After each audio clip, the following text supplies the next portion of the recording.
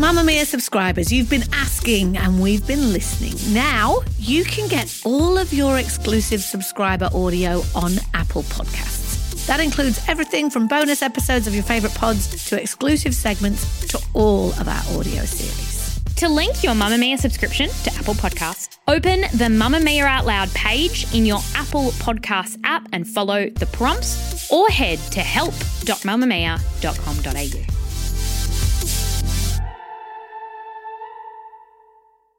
You're listening to a Mamamia podcast. From Mamamia, hi, I'm Claire Murphy. Welcome to The Quickie, getting you up to speed daily. It's February 14th, the day we're supposed to send flowers and hearts to the one we love. Our significant other, our soulmate.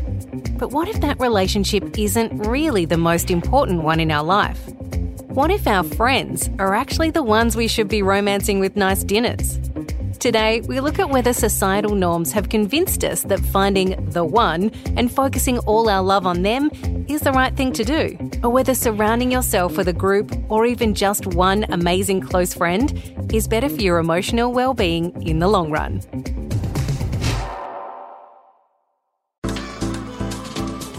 Move by Mamamia is the exercise app for anybody, anywhere. And in case you missed it, we dropped a brand new stretching collection that can be used to improve mobility and bookend your favourite sweat sessions. Mamamia subscribers get unlimited access to Move, and we drop new workouts every single week. If you're on the hunt for movement that makes you feel good, head to move.mamamia.com.au and use the code MOVE10 to get $10 off a yearly subscription. For fans of the legendary TV show Parks and Recreation, you would be across the concept of Galentine's Day. Ladies celebrating ladies. You know my code. Hose before bros.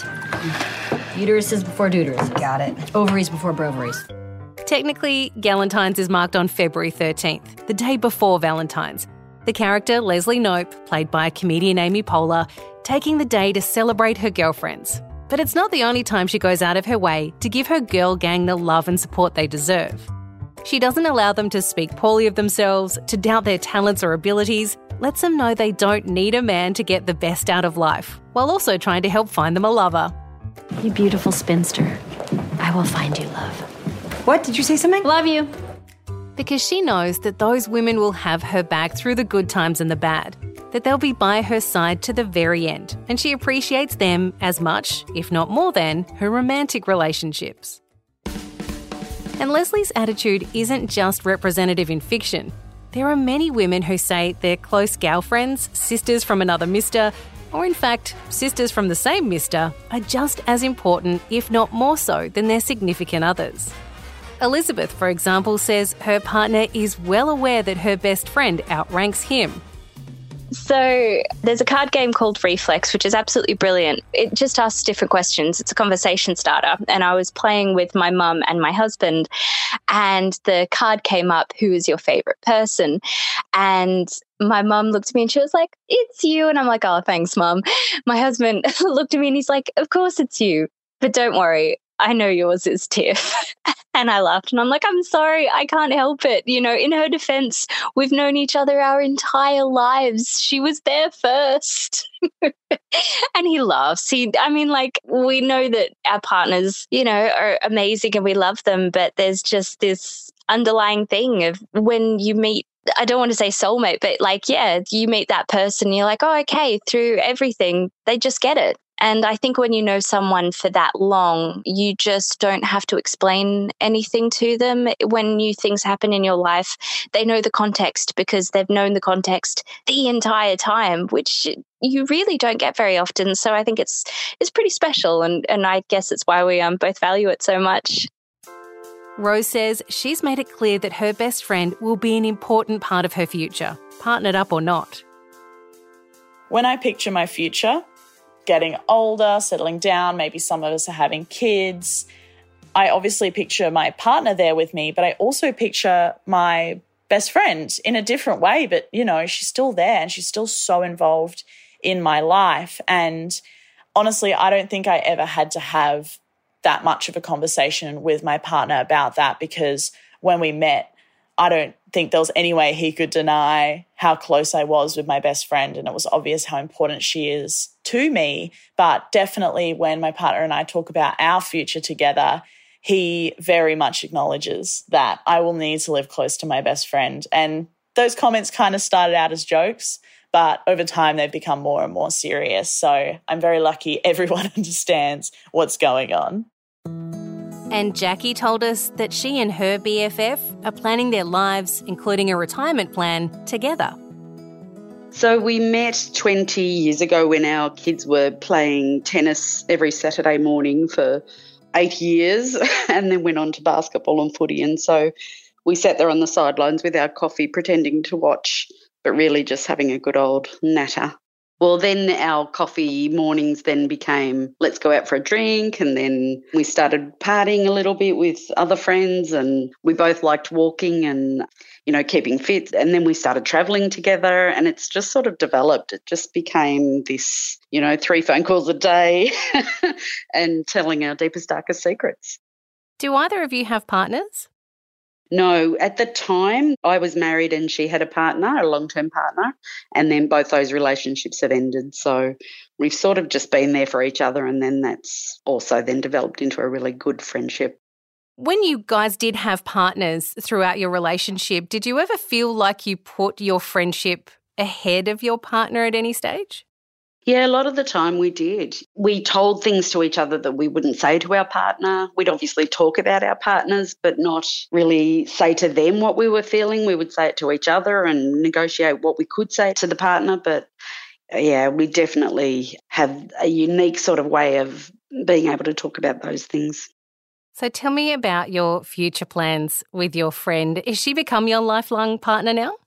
Yeah, pretty much. People often say you two have such a unique relationship because, we do tend to do everything together, and we travel together. We've, done a lot of countries and plan to do a lot more.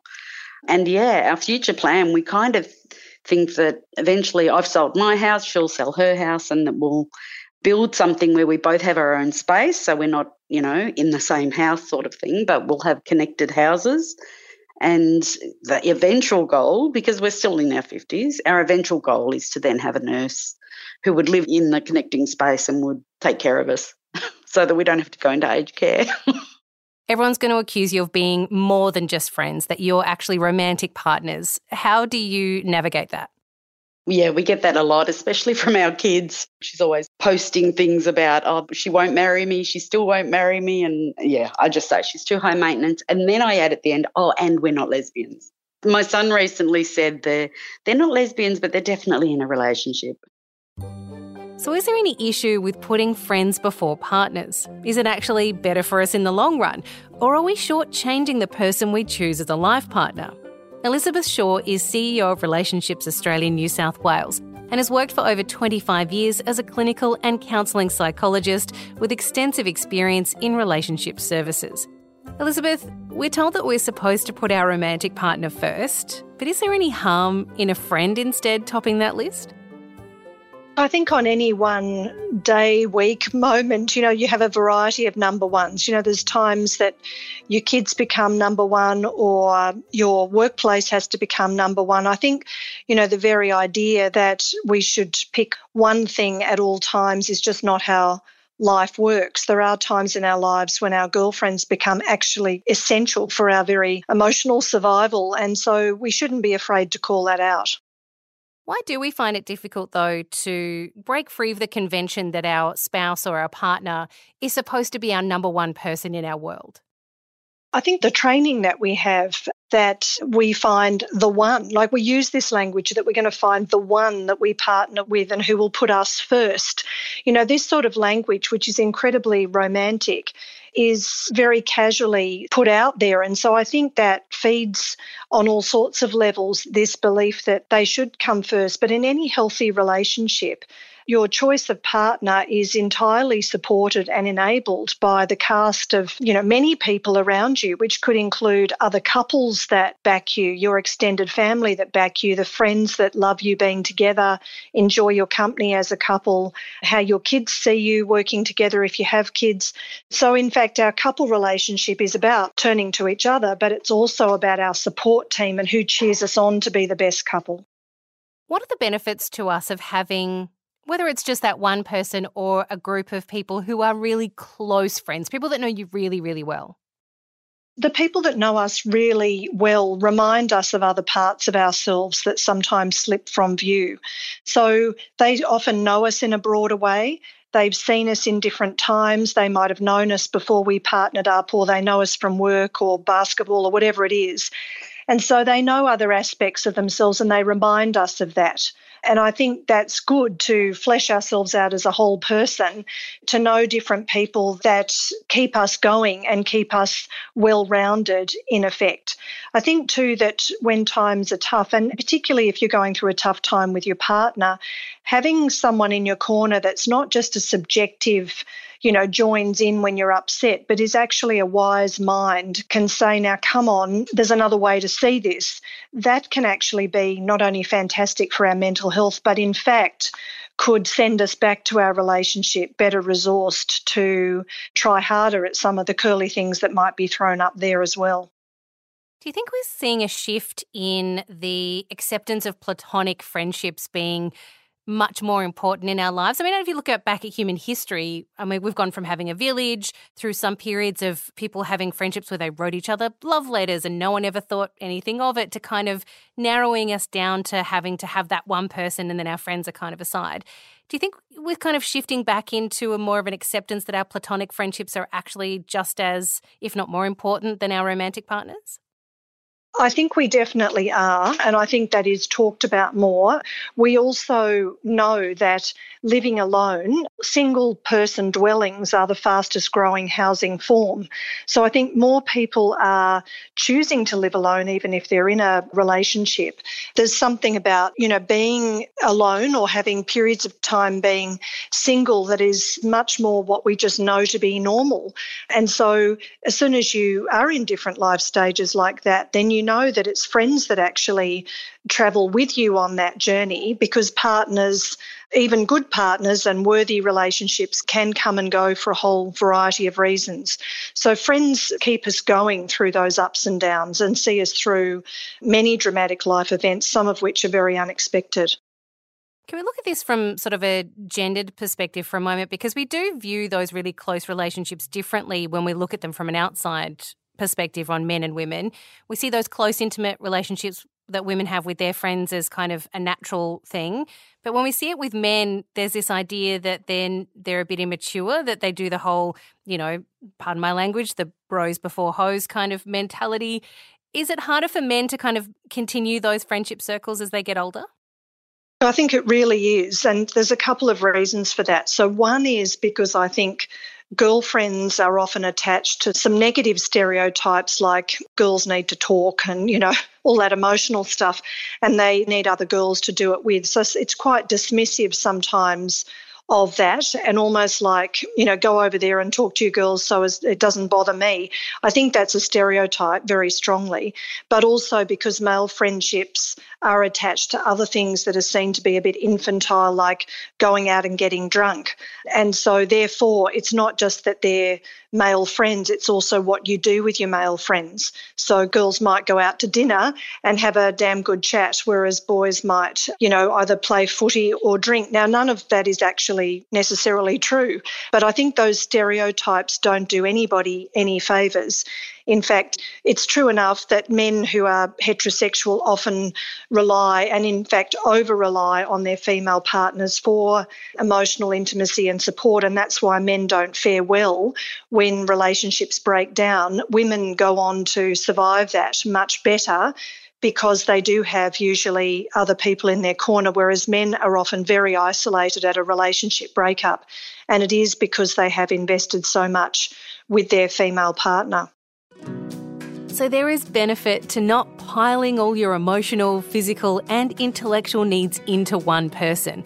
That leaves space for your intimate partner to be imperfect. Your friends can plug the gaps that your significant other can't. And if there's one major benefit that encouraging your friendships to be seen in the same light as a partner has, is that we can start to tackle an issue that impacts so many Aussies in 2022: loneliness. Relationships Australia report that most Australians will experience loneliness at some stage in their life. In surveys done since the start of the global pandemic, 54% of those who responded reported they felt more lonely now than before. A platonic partnership, sharing a home together and being someone's village where things like childcare and financial support is shared, maybe we could see those loneliness stats decrease. That's the Quickie for today. This episode was produced by myself, Claire Murphy, our executive producer, Siobhan Moran-McFarlane, with help from producer Callie Borg. Audio production by Ian Camilleri. And speaking of girl squads, have you watched the Sex and the City reboot and Just Like That yet? If you want some behind-the-scenes goss on the show, listen to the Spills bonus episode, which includes insights on all the things, including that sex scene between Shay and Miranda. It was written completely differently. So it was written to be almost like a really soft, like moan, like very sensual. But when they came in to film it, Cynthia Nixon, the actress, who had a kind of a similar storyline, and one of the reasons she agreed to come back to the show is that her character explore a different storyline than she'd had originally. And obviously later in life, she fell in love with a woman and they started a life together.